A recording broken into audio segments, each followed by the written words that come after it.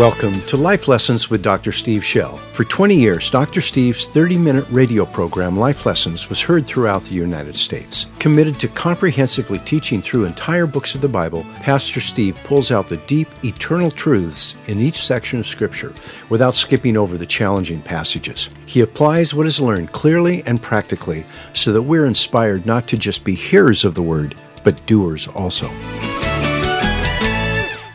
Father, just make us strong in Christ. You have given us authority that we hardly understand.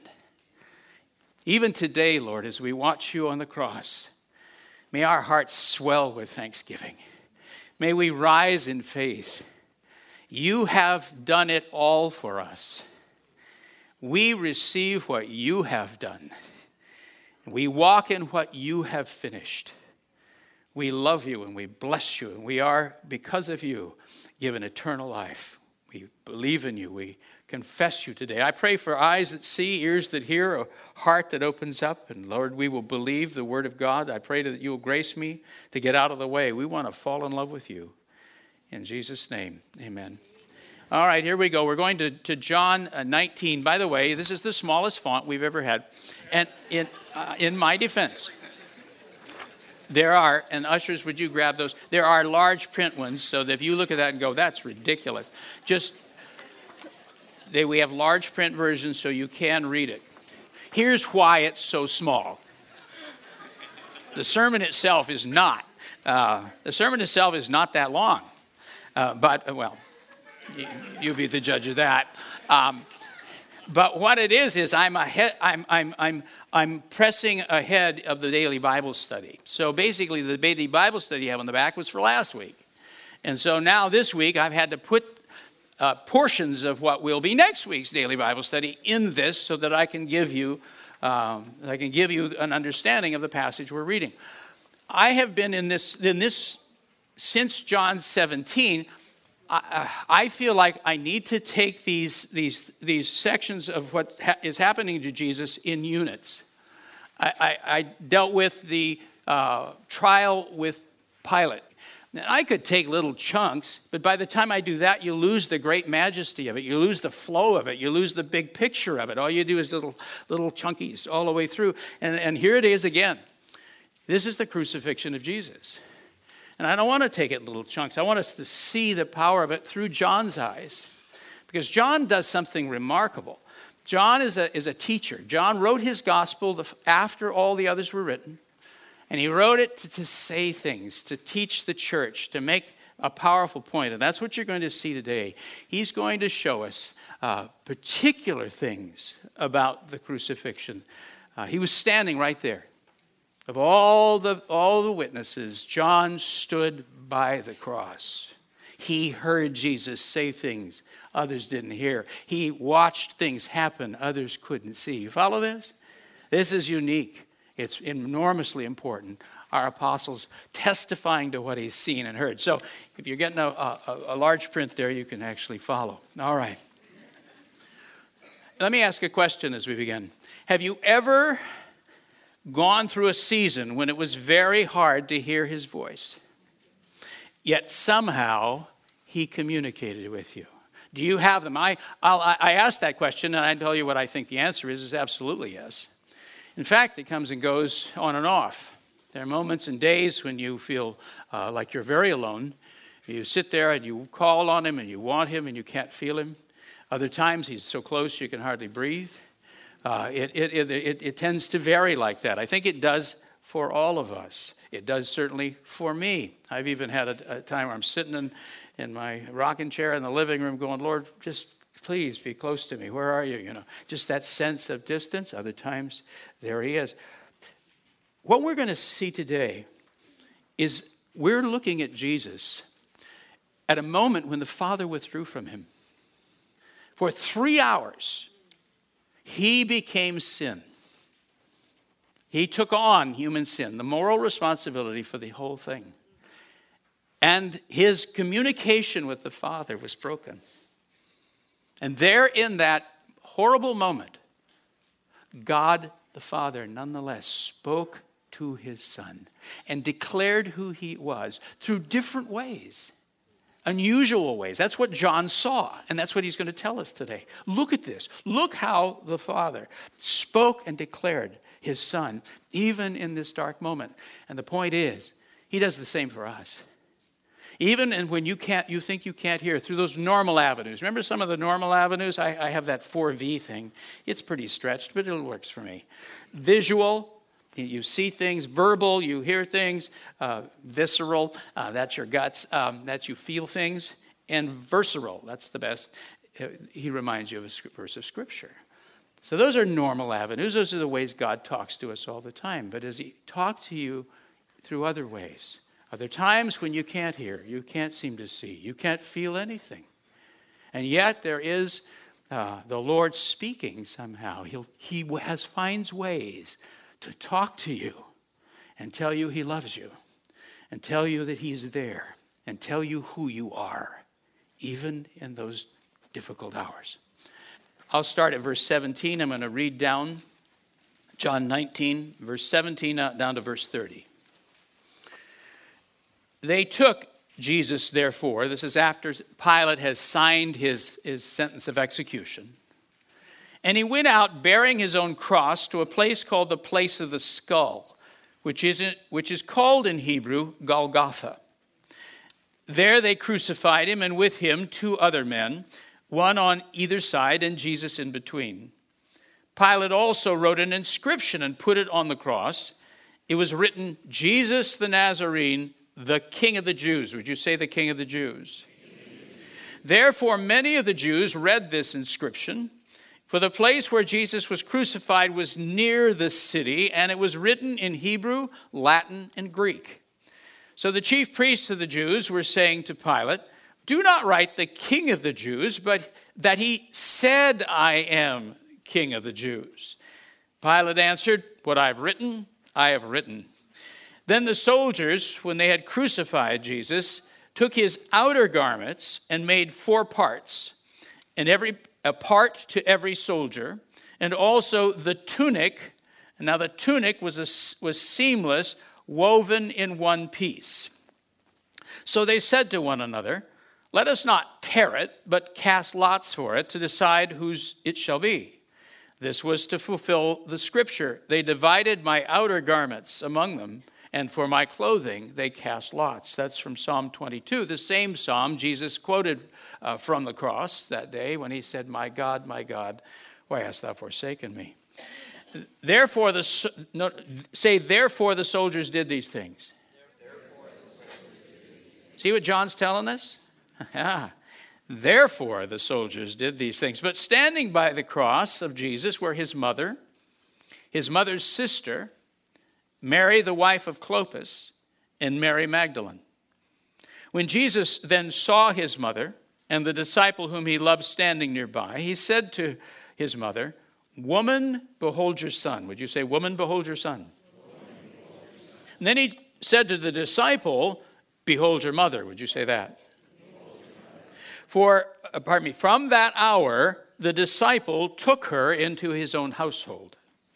After this, Jesus, knowing that all things had already been accomplished. Let's say all things had already been accomplished. To fulfill the scripture, he said, I am thirsty. Accomplished to fulfill the scripture. Said, I am thirsty. A jar full of sour wine was standing there. So they put a sponge full of the sour wine upon a branch of hyssop. Say hyssop.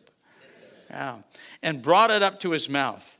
Therefore, when Jesus had received the sour wine, he said, it is finished. Let's say that.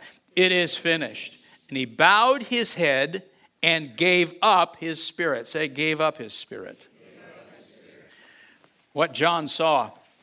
Even though Jesus was crucified like a common criminal, if someone knew what to look for, there were signs all through that terrible event that pointed to the truth about him.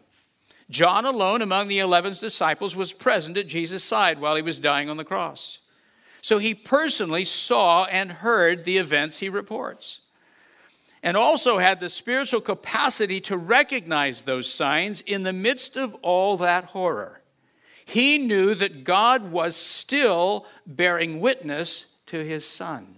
See, he's selecting certain events. I'm going to show you 5. There's actually, you could argue there's more there, but I think there's at least 5 major things that John saw with his eyes. He understood spiritually, that's God. That is so God, speaking, declaring his Son. In the midst of all this ugliness, God is speaking loudly about his Son. As Jesus was dying, the outward circumstances looked as if the Father had completely abandoned him. It appeared that evil had triumphed and Jesus had been defeated. And yet, time after time, in the most amazing ways, the glorious truth about Jesus was proclaimed. And that's why, in his description of the crucifixion, John chooses to tell us about certain events. Each one, in a different way, testifies that Jesus is who he said he is. Today, we will join John as he stood by the side of the cross. We want to see those events through his eyes. We want to hear Jesus' words through his ears. It's as though the apostle has pulled a veil aside and is inviting us to see the crucifixion from God's point of view. He'll show us things that we might have missed. But once we see them, they become obvious. And in the process, we discover that he is not only teaching us about the cross, he's training us to hear from God at a deeper level than we may have ever heard before. As we watch God testify to his Son during those hours of suffering, we learn how to recognize God's voice, even in the most difficult moments of our lives.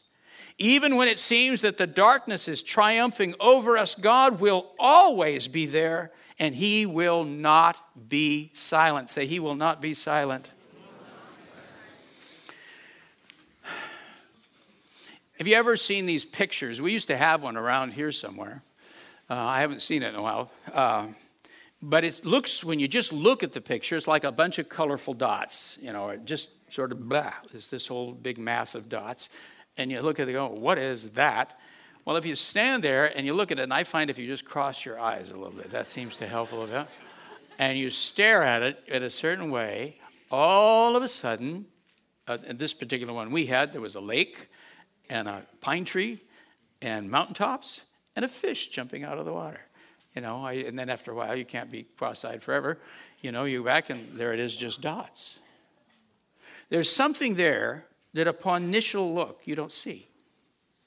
But it is there. It really is there. But you have to see it with a different set of eyes. You ever read Where's Waldo? Yeah, that book, you know, Where's Waldo? And every page you turn and there's this massive crowd or there's some sort of event and you're looking all over. It's a children's book. But you're looking all over for Waldo. And there's Waldo over here and there's Waldo over here. But once you've read through it, you know where Waldo is. You know, he's there. You know, because your eye has been trained to know where Waldo is. We had a friend who, when we were ministering on Whidbey Island, she had a house down near one of these beaches that was just covered with those rocks, you know, the washed rocks, usually an inch, 2 inches diameter, just a solid beach of those things. Well, we would go looking there for agates. You know what an agate is? It's kind of, it's turned into something of a glass, so you see the light through it. It's volcanic. But when you look just down the beach, it looks like nothing but a bunch of rocks, out of granite or whatever. But if you walk there, and particularly in the late afternoon, the sun gets down low enough that it hits those rocks at a right angle, and you're just walking along, and one of them will glow. All of a sudden, what looked like a plain old rock isn't, and you pick it out, and there's something beautiful. In fact, I've learned, because when you train your eye to do this, I've found them in my landscaping, you know, at home, you know, like, oh, there's an agate, you know, because I've trained the eye. I've trained the eye. John's training our eye. He's showing us a deeper level, or I don't know if it's not a better level, but it is another level in which God talks to his people. And he's showing that when the other ways aren't there, God won't be silent. Some of us today, in our dark places, in our difficult places, in our lonely places, we need to see at another level. We need to see his faithfulness because he is speaking to us. He is telling us he loves us. He is telling us who we are. He will not be silent. I almost played this. I had it taped, and but it's just her Dutch brogue is a little too thick, and I'm thinking, I don't know that they can all understand what she said. Corrie ten Boom, do you know her name? I listened to her. I used to hear her on numerous occasions live. I mean, and she would come and preach in the United States, and one day, my mom, or 2 days actually, my mother had the joy of being her transportation, and she drove her all over the place for 2 days and got to spend time with her. When we went to Holland one of these times, Mary and I got to go and see her house, or actually it was a clock shop there in Haarlem, is it? And I've still got pictures on my phone of it. Corrie ten Boom, her father and her sister all were captured for protecting Jews when the Nazis came in and took hold of the Netherlands, and they got caught. And there's a movie out called The Hiding Place. If you ever want to see the story of it, they made a movie of her. She is one of the best teachers I've ever known. I still have deep things in me that I learned from Corrie ten Boom. I still give out her books. Anyway, I just happened to be going through our old tapes, this past summer, and I thought they wouldn't work. Cassette tapes, anyone remember what those are? There's these little things that go around, and it goes by. Yeah. So I put one on. I found a tape player, and still kept one, and I put this thing on, and it worked, and there it was. And I put on a tape by her called Victorious Love. And she starts talking, and she begins to tell about an event. And when she was captured and put in a concentration camp, one called Ravensbrück. My guess is Ravensbrück means ravens and a brook. Probably is a scriptural name remembering Elijah. Remember that? What a horrible name for a concentration camp. Or maybe there's some grace in it. But she said that the women every day would be brought out and lined up and in roll call in the morning, in the freezing cold or whatever. And she said they had a very cruel officer who would do all kinds of horrible things. And she didn't go into detail. She just said it was terrible. And you would stand there and, have to just be waiting in this terrible thing. And just the sorrow of it and the horror of it was just breaking the women's hearts. I mean, who can bear this kind of inhuman ugliness, this demonic ugliness? And she said, one day when we thought we could bear it no more, suddenly a lark appeared, a bird, and it flew over our heads, and for, I don't remember, 10 or 15 minutes, stayed right over the women and sang. And she said all the women looked up. And she said, you could feel in it the love of God. She said that lark came every day at that same time and sang over them for 2 weeks. Now she still remembers it. She had eyes to see and ears to hear the voice of God. Are you following this? His kindness, even in that horror, his kindness over them. I'm here. I love you. John the teacher. John's gospel was the last of the 4 to be written, and I believe he wrote it to clarify certain truths about Jesus, which even in the first century were becoming confused in the minds of some. He also added to his gospel information which he personally recalled, but which had been overlooked by the other 3 writers. So when we come to his account of the crucifixion, we find that John leaves out many of the details recorded by the others, such as Simon of Cyrene helping to carry the cross, the crowd of mourners following Jesus, Jesus asking the Father to forgive those who crucified him. The religious rulers mocking him. The soldiers offering him wine mixed with myrrh. That's a drug. He did not take it, if you recall. The dialogue with the two thieves. Jesus' cry from Psalm 22. I quoted it a minute ago. My God, why hast thou forsaken me? 3 hours of darkness. We're not told how that happened, but whether it be clouds or whether it be some sort of eclipse of something or something strange happened, and the place went dark for 3 hours. The veil of the temple torn in two. Jesus' commitment of his spirit to the Father, the earthquake, the centurion's faith, or the crowd's response to all the strange phenomena. There was literally tombs opening up and everything else, and the people go out beating their breasts. He doesn't record any of that, but John also added new information, which he alone knew because he did not flee when Jesus was arrested. He followed him through his trials and even stood near the foot of the cross while Jesus was dying. So John saw and heard things the others did not. When John wrote his description of the crucifixion, he selected and emphasized only a few events. Ones which the other gospel writers either mentioned only briefly or not at all, because they were not near enough to see or hear them.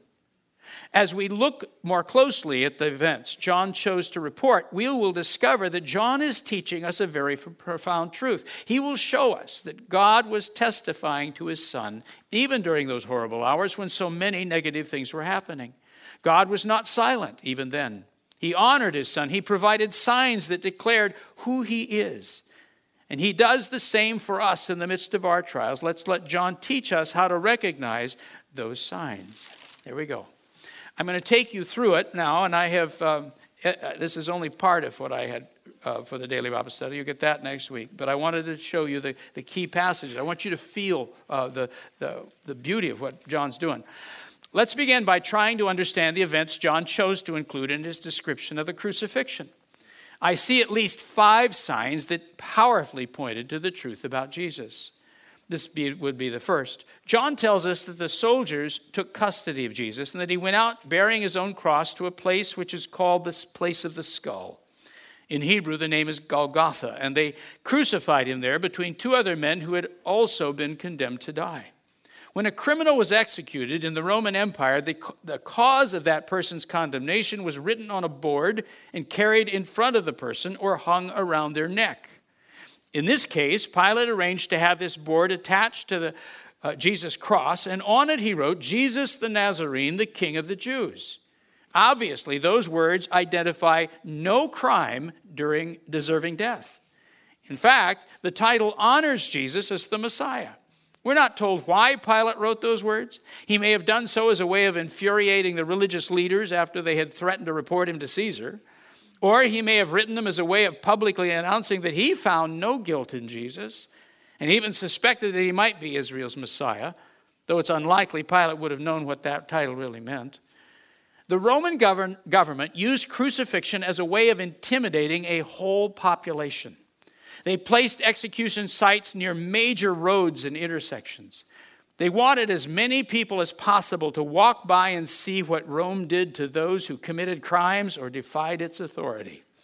The place of the skull was a highly visible location just outside the walls of Jerusalem, near the Damascus Gate. And the inscription Pilate placed over Jesus' head was written in 3 different languages: Hebrew, the language of Israel; Latin, the language of Rome; and Greek, the universal language of trade and commerce at the time. So everyone passing by could read it and would marvel that there was no criminal charge leveled at the man being crucified, but instead a proclamation that he was the Jewish Messiah. God used an unbelieving Roman governor to proclaim the truth about Jesus. I want to show you a couple of slides. These are pictures that I got over there when we went to Israel. And I want to show you the place of the skull, and I'm going to get mine out of the way. Okay. If I can show you the other pictures, please. There we go. This was taken in 1900 from the walls of Jerusalem. In fact, if you look down here in the corner, you can see the shadow of the parapet from the wall. Do you see that? Here we have a road going right by us. people walking on it and all that. Do you see that whole face of that cliff?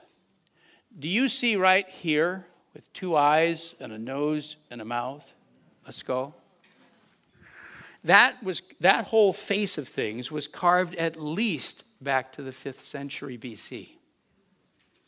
This is not new. In fact, what the top of that is, right now it's a Muslim cemetery, but what the top of that is the top of Mount Moriah.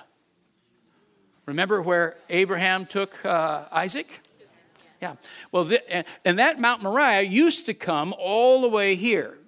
And this has been carved out by quarrying the rock out. It's where they got the rock to build Jerusalem. And the reason they particularly quarried this is because it was militarily a very dangerous spot for them. This is where the enemy could come right over the top and right down to the city. And they would have nothing but just the wall to protect them. So going clear back probably to Solomon's time, and certainly we know by Jeremiah's time and everything else, they quarried it back to make a huge notch here so that enemies couldn't come any closer. When they executed people, they would, if they stoned them, do you remember what the first step was in stoning? Tie their hands and then you push them off something high. Well, this is where they did that too. You can see that. So take that wall out and that little house, and somewhere right here, there would have been, they took them out, and they crucified them where everybody could see it. There's actually another highway, the Damascus Highway, running north that intersects right over here, and the Damascus Gate is just off to our left. So they took him out, and in this most public place of all, they stick this cross with a sign in 3 languages. Jesus the Messiah. Jesus the Messiah. What an amazing thing. That's the truth. The Roman governor in 3 languages told everybody the truth. God is able to somehow speak even through an unbeliever and declare the truth. Now, you see over here that's little wall clear to the left here. You see a little mud brick wall? All right, now I'm going to show you what's just over that wall. Here's the next picture. This was taken in 1898. This garden is just on the other side of that wall. And this tomb, which was absolutely ancient enough, and you see the rolling way for the rock? It's got a little thing in it at that point. Somebody took the rock. That guy's still there, by the way. No, I haven't.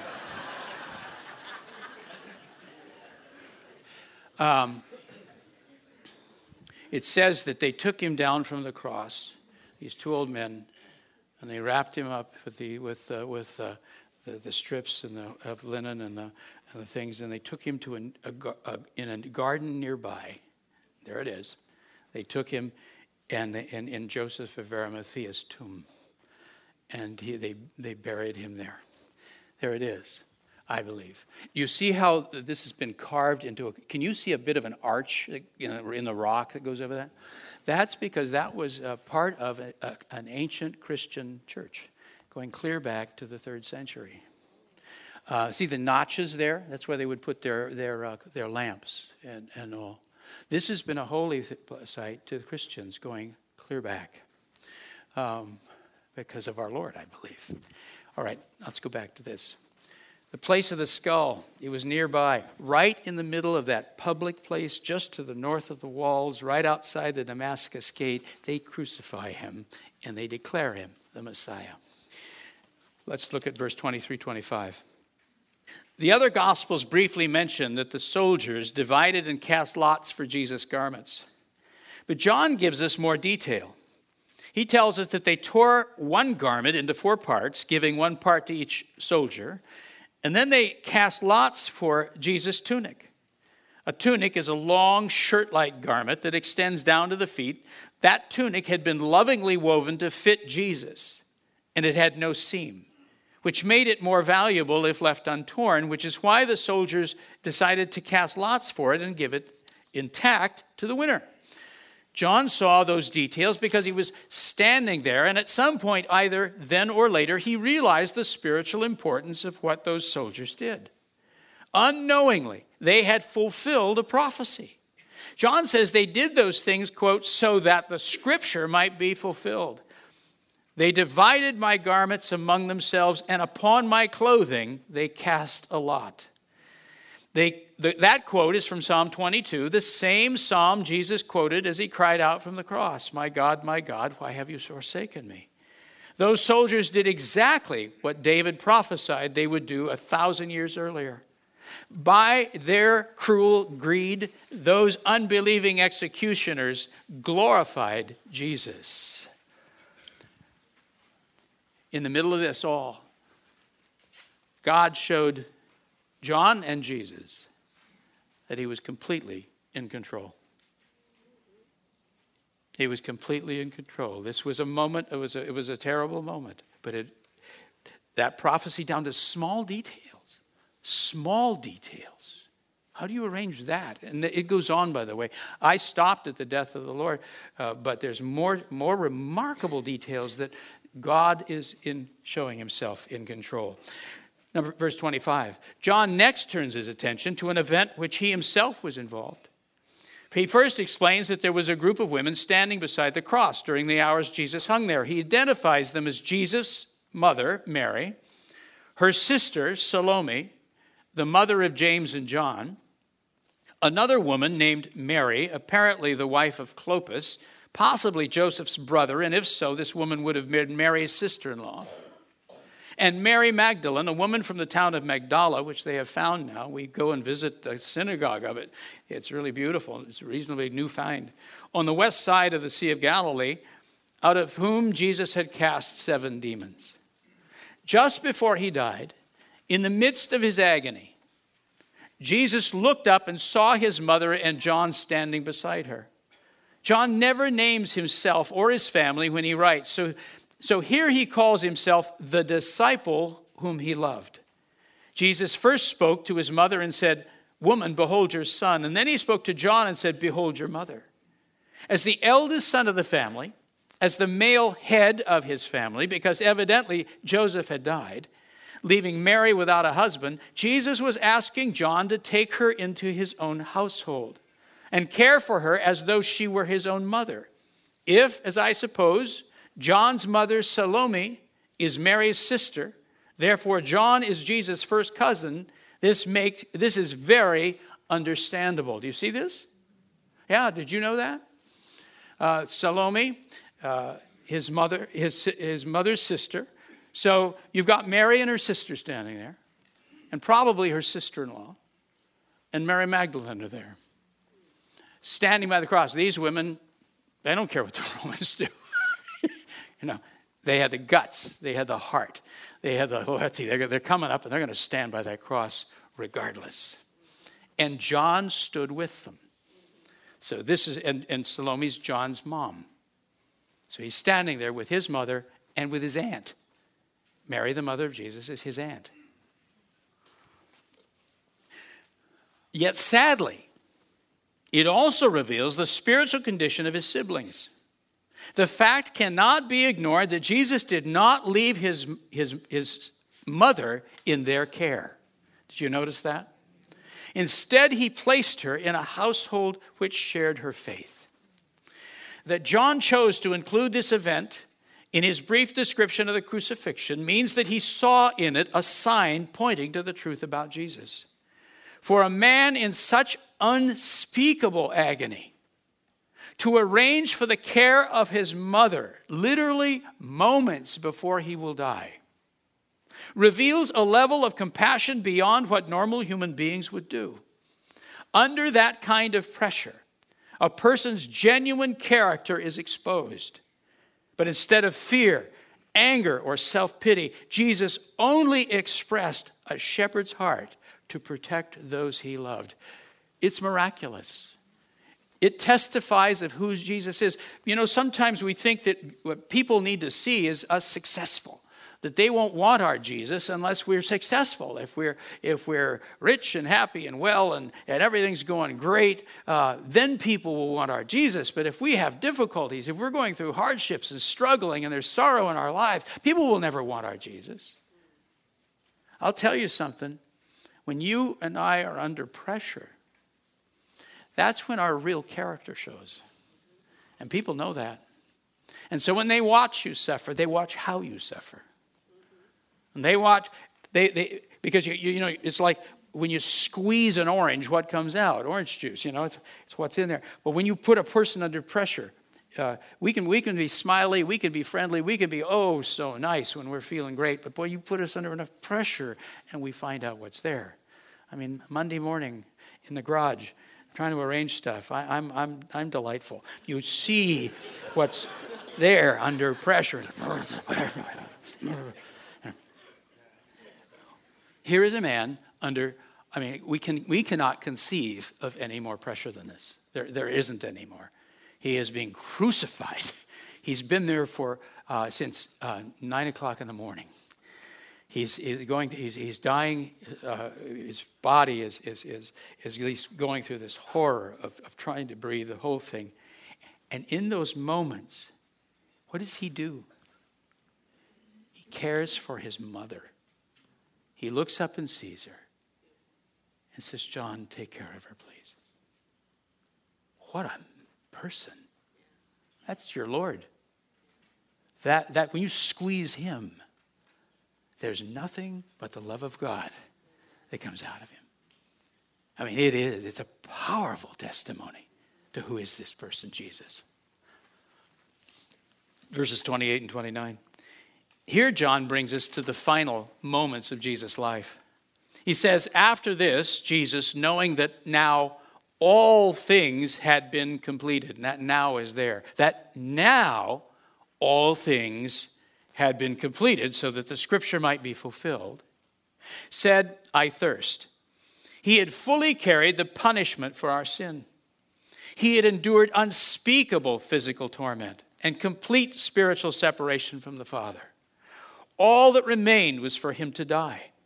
But before that happened, he needed a drink of liquid to clear his throat so he could make an announcement. The soldiers kept a jar of vinegar nearby, and a sponge filled with it was offered up to him on a branch of hyssop. I don't have time to do a sermon on that, but do you know what a hyssop is? Hyssop is a very special plant, and it does grow all over the area. It's like it's bush-like. It's got woody stems, and it's very fragrant. When we go to a botanical garden, if we missed it one year because of circumstance, but I always take people there. It's a 600-acre botanical garden that has all the plants of the Bible and cisterns and things. And so we go. One of the things they do, and I always say I want to do that, is they take us to a place with the hyssop bushes there, and then we take the leaves and we crush them up in a mortar and pestle. And then you can put them in a little plastic bag and bring them home. And I've not had trouble getting it through customs.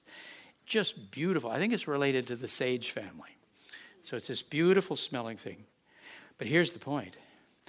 If you go back to Exodus chapter 12, with a description of the first Passover, it says that every family is to take a branch of hyssop and dip it in the lamb's blood and sprinkle it on the doorposts and lintel of the house.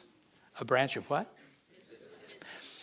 When Israel made their covenant with the Lord at Mount Sinai, Moses took a branch of hyssop and dipped it in the blood, and he sprinkled the people. When the priest would cleanse the temple, they would go through and they would put a branch of hyssop in the blood, and they would sprinkle the articles of the temple. They'd sprinkle the priests. This is a holy thing. It's a beautiful thing. The soldiers didn't even know what they're doing. They want to put a sponge up there to his mouth, and they don't want to get... And notice, a branch of hyssop's not going to be much longer than about that. So he's not way up there. Don't think of Jesus way up there. That's nonsense. He's just above the ground.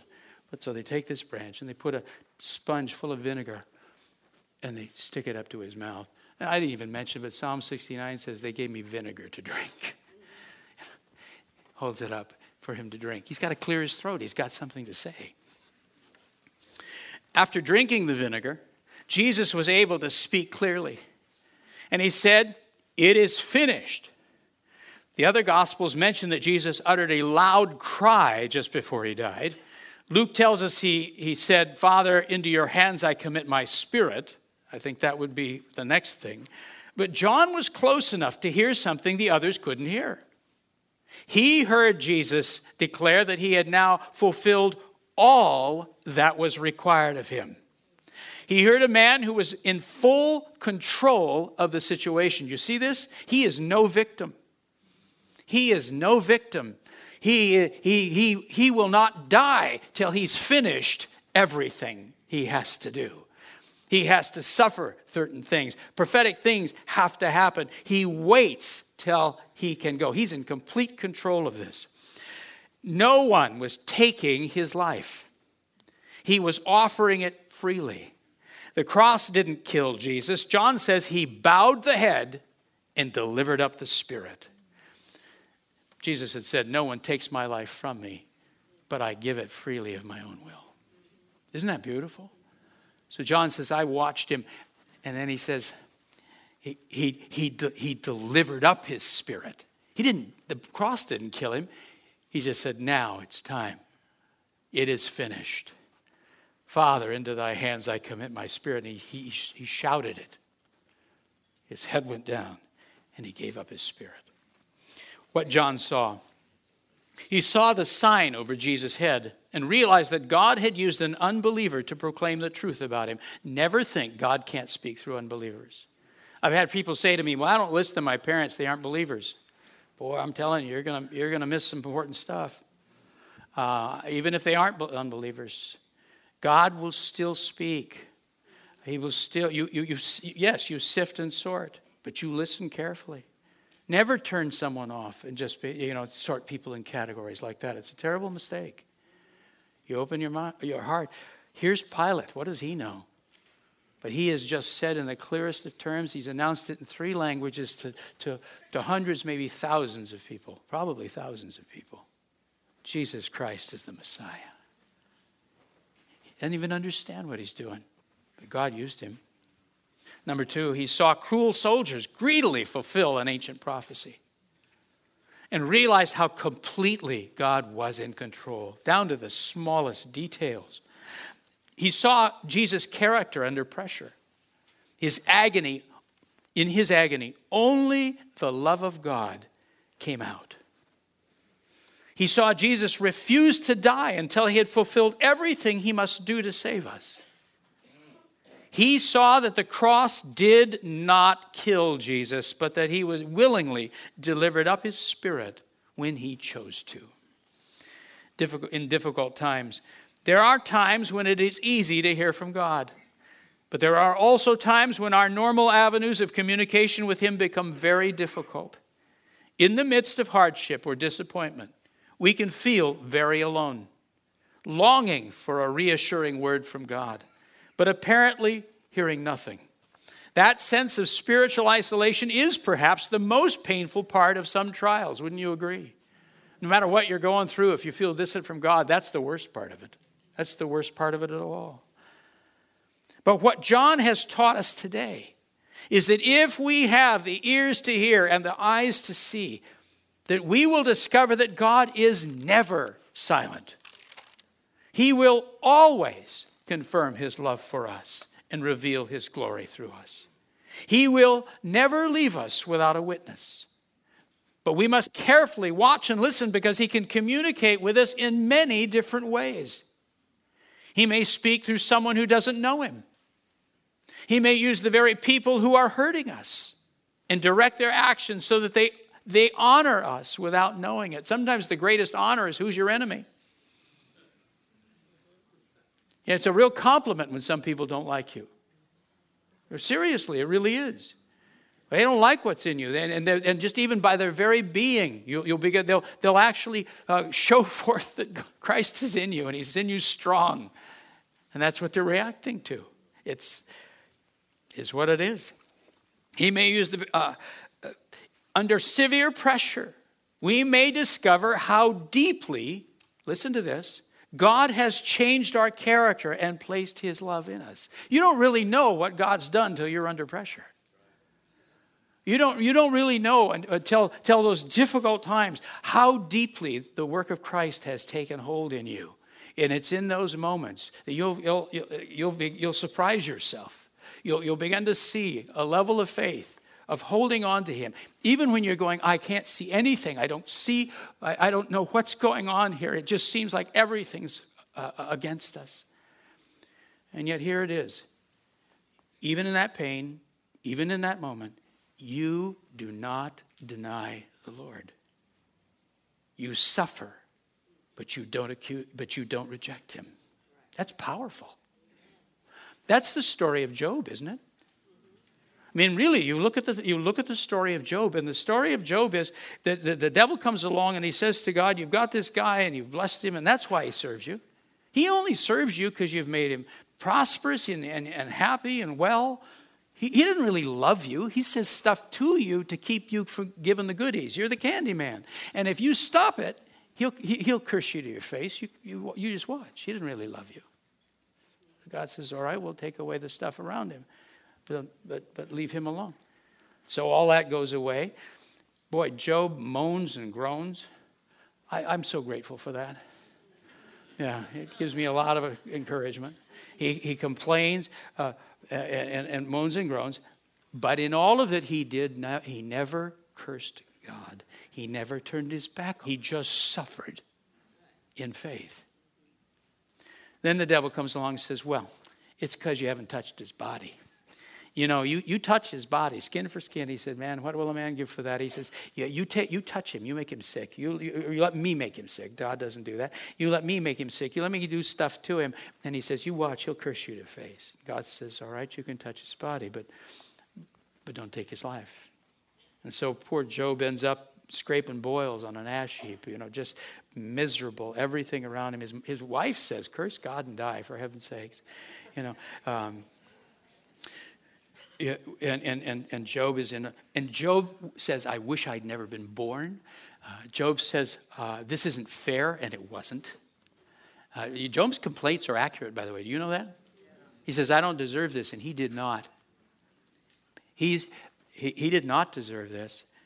But in all of it, he never turned his back on the Lord. He showed the world that he loved God from the heart, that he believed in him, that he was loyal to him, not because of the stuff he gave him, and not even when he was well. He loved him from the heart. And Job gave a great testimony, and he won. And then God, of course, exalts him at the end. It's a powerful truth in the book of Job. What are you like under pressure? You may be miserable. You may moan and groan. You may say, I wish I'd been never born. This is awful. But you have stayed loyal to the Lord. You still love him. You still believe in him. You can't explain things. You don't know why it's going on like this. You don't know what's happening. Why did these things happen? All these unanswered questions. But you hold on to him, and he is yours. Your testimony is loud and clear. I usually give negative illustrations of myself because I have lots of them to share. But I have a good one here, reasonably. So I thought, why not share one of those every so often? I was at a meeting on the East Coast with a bunch of leaders of our movement, and there was a debate going on, and I'll just tell you what it was. It was over whether or not we should continue to ask our churches to tithe. And we have historically always tithed as churches to mission. So churches, not only do people tithe within our church, but our churches tithe, and we give to mission like that. And some pastors were complaining and saying, that's a head tax. Why do we have to do this? And they were just saying, we shouldn't have to do this, and can't we negotiate this down? And I really felt grieved over it, because I believe that the tithe is a form of worship, and I think you don't have to tithe. In fact, I said that. I said, nobody has to tithe. It's a freely given act of worship and love. But it does come with a blessing, doesn't it? And so I at one point I said, I believe I have the mind of the Lord on this. And I said, I believe that if churches stop tithing, it will impoverish them. That some will stop. If they don't have to, they won't. And because believe it or not, some pastors don't get it. They do not tithe themselves, or they struggle desperately with it. They don't tithe from their churches. They don't understand this. And some do. I've been a superintendent. It's usually the ones that didn't that I constantly was having to help financially. And the ones that did tithe, never had to help them. They were always given and generous. I'm just telling you this thing works, so never mind. All right, I'm not fundraising. I'm just telling you the truth. All right, so I said that. And I just said it. And one of the pastors, who I've known for years, and he's one of the best pastors, he's a great pastor, but he was angry at me. And he stood up and he said, "So can we test your prophecy?" And it was like that. Now, how do you think I would respond? I'll tell you what I did. I was stunned, but I just looked at them all, because there was others with him. And I said, "Of course you can." And I sat down. I didn't even want to be mean. I didn't even feel angry. I felt grieved and worried, but there was no fight. And I sat down and I thought, look at you.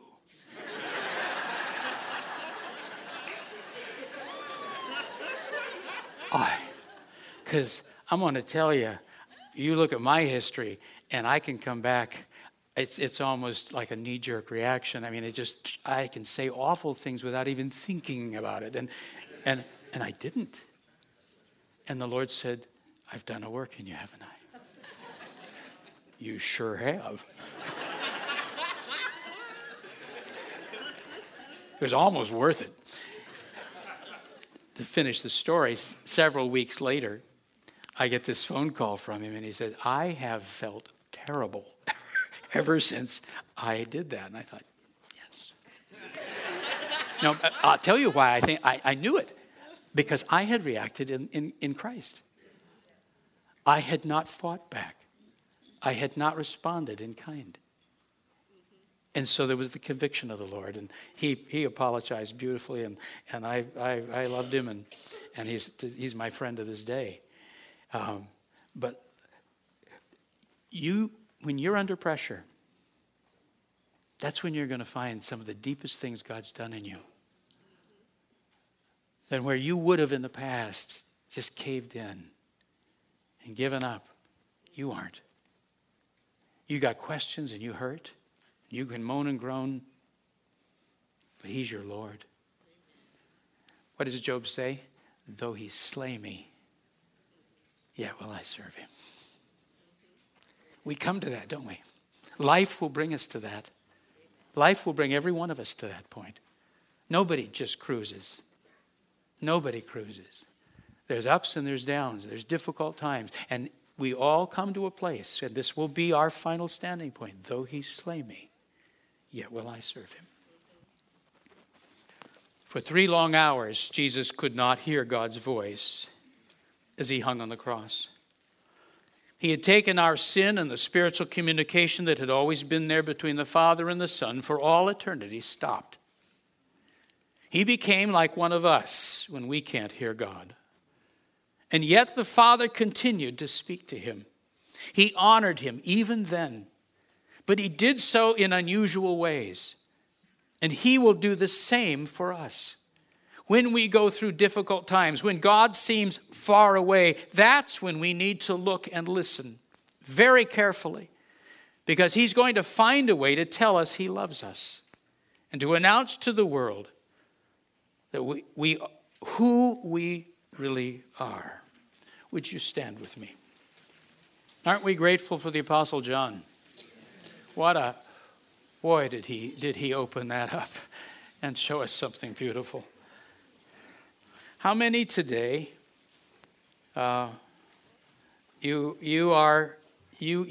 just say this, you really resonate when we talk about that place of being in a difficult spot where sometimes it can be hard for you to hear him. Maybe you feel alone, and maybe you've been fighting quite a battle. Circumstances are there, difficulties are there. It just seems like everything's against you. Sometimes it isn't even you. I mean, I'll tell you what can wear me out at times and just take the joy out of me is I see people I love. Just watching people have sickness or suffering. I just think, oh, Lord. So I've got all of this, and you just become heavy-hearted, bearing the weight of a longing for God to heal or deliver or bless a family or whatever it is. And you think, how long, Lord? There's so many needs. And you just, after a while, think, where are you, Lord? Where are you? How many can resonate with that? Here's the truth to you. Listen to this. He is with us, and he is not silent. And even when we can't hear through some other channels, I promise you, he is talking to you. He is telling you he loves you. He is giving you signs. He is there. You are his beloved. Those realities never change. You're his. And even if all of that's there, he's like that lark singing over you. He's with you and he will not forsake you. What was our Lord's promise? I am with you always, even to the end of the age. Our response to him is, Lord, though you slay me, yet will I serve you. Lord, hear us this day. We love you, Jesus. As we watch through John's eyes and we watch you under pressure, nothing came out but your love. In the greatest agony of all, your shepherd's heart is there. Our Heavenly Father, you caused even the unbelieving, even those who are hurting him, to testify to him. And Lord, you will do this with us. This day we say we are yours, children of God, by our faith in Jesus Christ, by putting our arms around that cross. Lord, we are righteous with him. We are yours, and you will never forsake us. You will never leave us. So we ask that ears open up and eyes open to see. That our hearts would behold your faithful care of us, your presence with us, your strong hand. We bless you, our Lord. We bless you. Praise you, Jesus. Would you just tell him right now, I just feel like the Lord's here. Would you just speak to him and say to him, Lord, I do believe. I love you, and I know you're with me. I know you're speaking to me. Maybe even through this word today. I needed to hear this, and you're telling me you love me. You're telling me you've not left me, that you are not silent. You declare to the world who I am, even in these difficult times.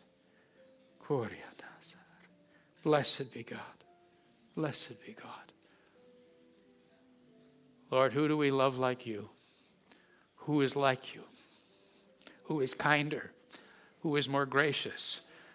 Who is more faithful? There's none like you. We love you and honor you this day. Let our hearts rise to you. In the name of our Lord Jesus, we pray. If you agree with that, would you say amen? Thanks for listening. If you like this podcast, please click the like button, subscribe, and share it with a friend. For more information, just head to our website, lifelessonspublishing.com. That's lifelessonspublishing.com.